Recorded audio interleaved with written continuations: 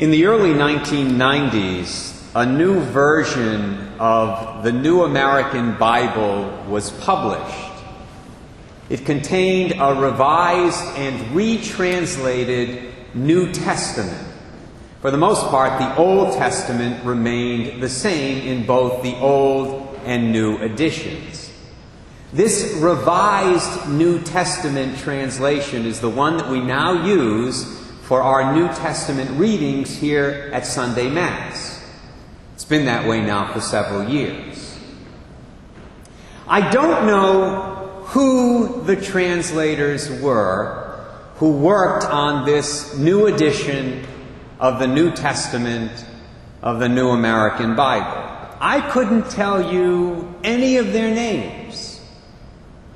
But I know one thing about them with absolute certainty. They were a bunch of wimps.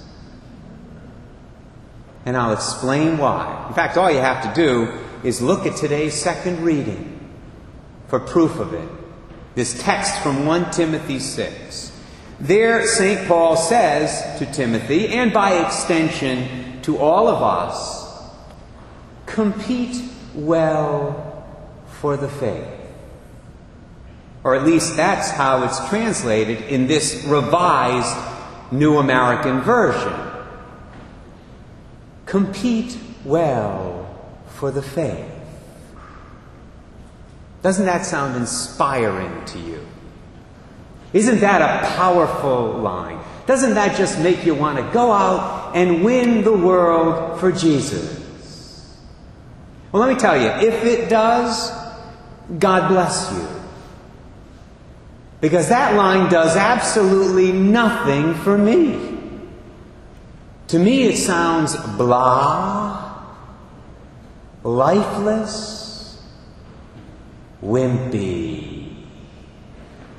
It's as if St. Paul were comparing the spiritual challenges of this life to a game of tiddlywinks. And that's not what he was doing. Personally, I love the way this line was translated in the older version of the New American Bible, which is also the way it's translated in the New Revised Standard Version and the King James Version and just about every other English version. It reads, "Fight the good fight of faith." Now that's a line with some gusto. There's some power in those words. That line conveys the real truth of what this life is all about for the true believer. And if you're a serious Catholic sitting in this church today, if you're somebody who's seriously trying to be faithful to Jesus and His teachings in your life, then you probably agree with me. Because it is a fight. It's not easy to be a Catholic Christian these days. 2 weeks ago, on national television, comedian Kathy Griffin got an Emmy Award. This was a film of the ceremony. And she blasphemed your Savior and mine. National TV. And you know what a lot of people in the liberal media called it? They called it funny. They said it was interesting. Some even said it was refreshing. They don't say it about Muhammad, they don't dare. But they say it about your Savior and mine. That's what we're up against. The teachings of the Catholic Church are ridiculed. They're viciously attacked in a lot of schools. They're attacked at work sometimes. Many of you know this. During lunch breaks. People love to talk about religion, politics, right? Our beliefs are attacked in newspapers, on television, on radio, magazines, even at family gatherings. I ask you, how often have you argued with some of your relatives about religious matters? At Thanksgiving dinner or Christmas dinner? If we are going to stand our ground and live our faith and be true to what we believe as Catholic Christians, then we need to have a fighting attitude. That's why I believe this text, this line, should be translated, fight the good fight of faith, not compete well for the faith. Now, please don't misunderstand me. I'm not saying that we should have a belligerent attitude as we go through this life. That's something different. To have a fighting attitude means to have a strong resolve, a strong determination. A strong resolve and determination to live and to love as Jesus wants us to.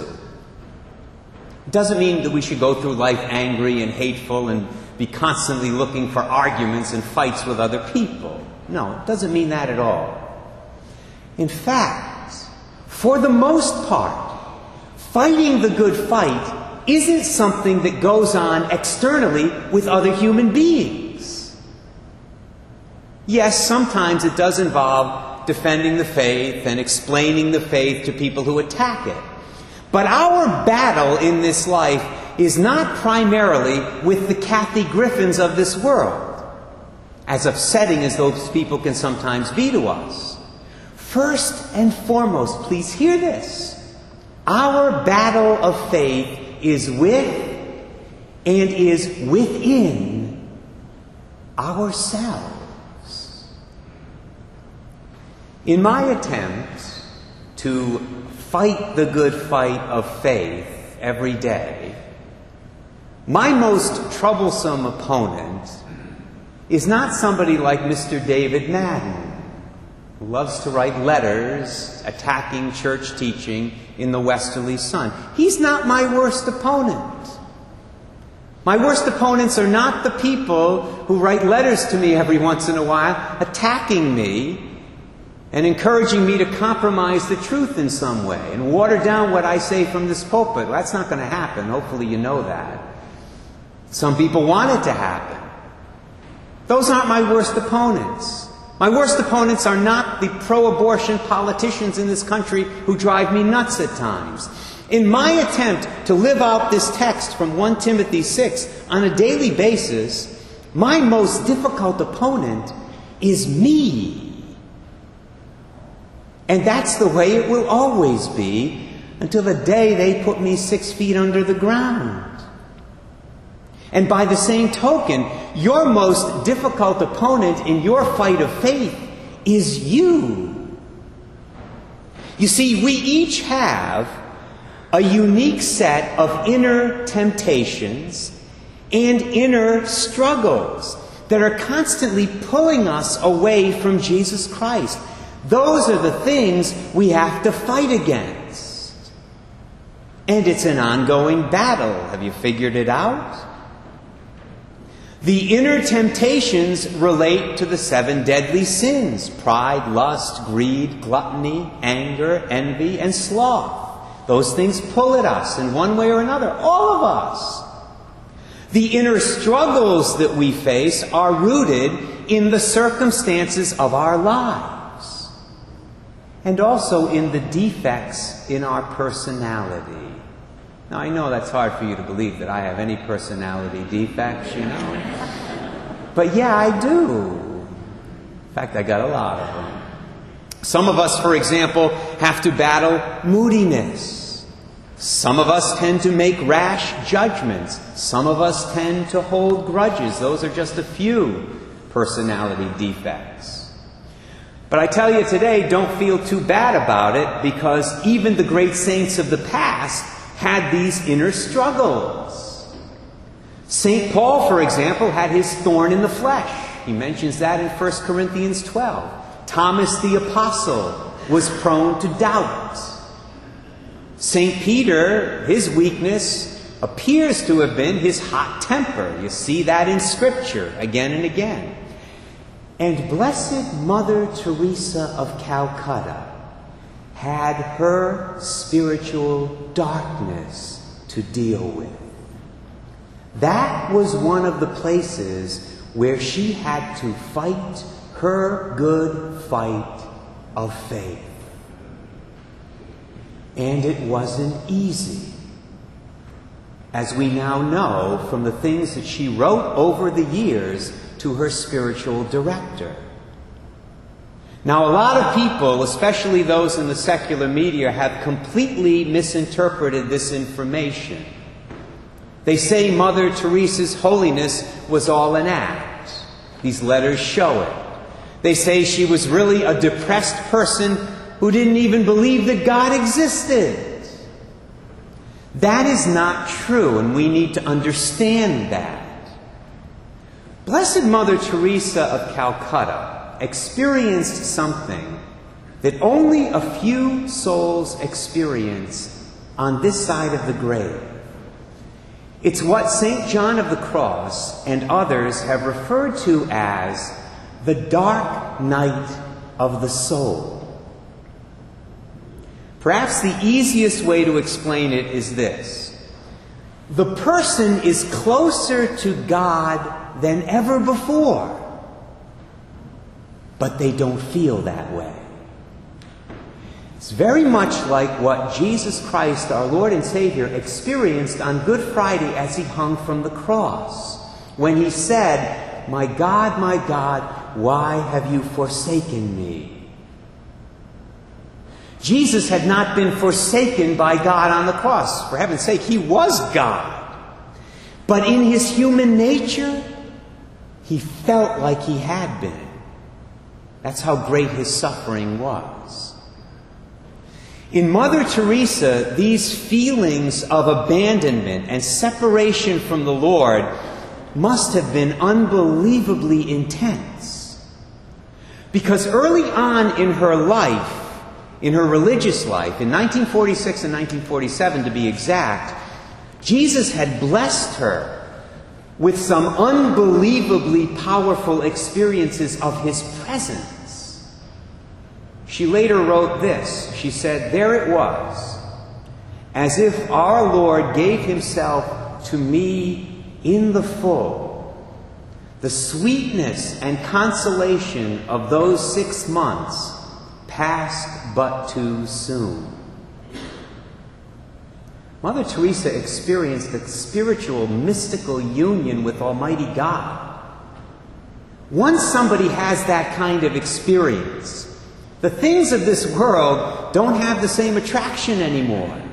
And not only that, once somebody has that kind of experience, dealing with the feelings of God's absence becomes even more difficult. Much more difficult than it would be for normal people like us who've never had this kind of experience.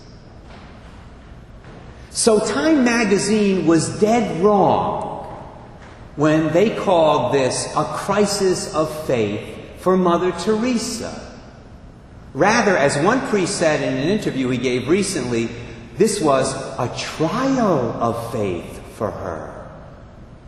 A trial of faith that she needed to approach with a fighting attitude. For 50 years. And she did. Now, why did God allow it? A lot of people ask that question, and that's a legitimate one. No doubt he allowed it for a number of reasons, one of which was probably to keep Mother Teresa humble. In the midst of all the praise and all the accolades that she received from people for 50 years from all over the world. And you know what? It worked. We know it worked. Because as she once wrote, and here I quote, "The interior pain that I feel is so great that I don't feel anything from all the publicity and people's talking." All of that praise didn't go to her head because God allowed her to experience this abandonment. All that praise didn't make her prideful. It rolled off of her like water off of a duck. God also allowed this spiritual darkness, I believe, for the benefit of all of us. As Catholics, we know that offered up suffering is just like offered up prayer. It draws down God's blessings into our lives and into the world. That's why the nuns were right when they said, offer up your crosses.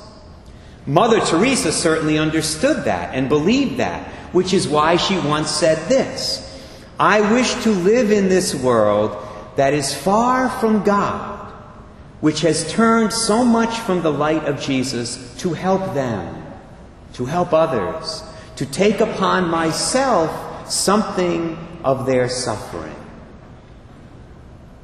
That means that Mother Teresa helped the sick and the dying not only by her kind words and her physical care, she also helped the sick and the dying by how she dealt with her sufferings, her spiritual struggle, her spiritual darkness.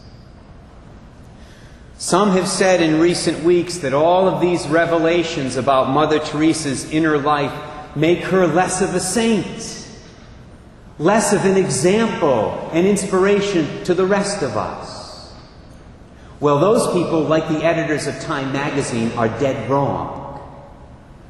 In reality, my brothers and sisters, all of this makes Mother Teresa of Calcutta even more of an inspiration and more of an example. You see, now nobody can say, well, of course Mother Teresa always had a smile on her face. Of course she was always kind and charitable. After all, she lived up there with Jesus in the clouds. She was so close to God that she probably felt Jesus' presence with her every day. It must have been so easy for her. But my life's not like that. I have to struggle. My life is filled with struggles. Well, now we know. So was hers. She was not exempt from temptation. She was not exempt from having her faith tested in a big way. Like every believer, she had to fight the fight. But she won. That's my final point. It's the key point. It's the bottom line. Even in the midst of all those feelings of isolation and abandonment and emptiness, Blessed Mother Teresa of Calcutta emerged victorious by consistently saying yes to the Lord, by consistently, daily doing God's will. And if she can win her fight, then we can win ours.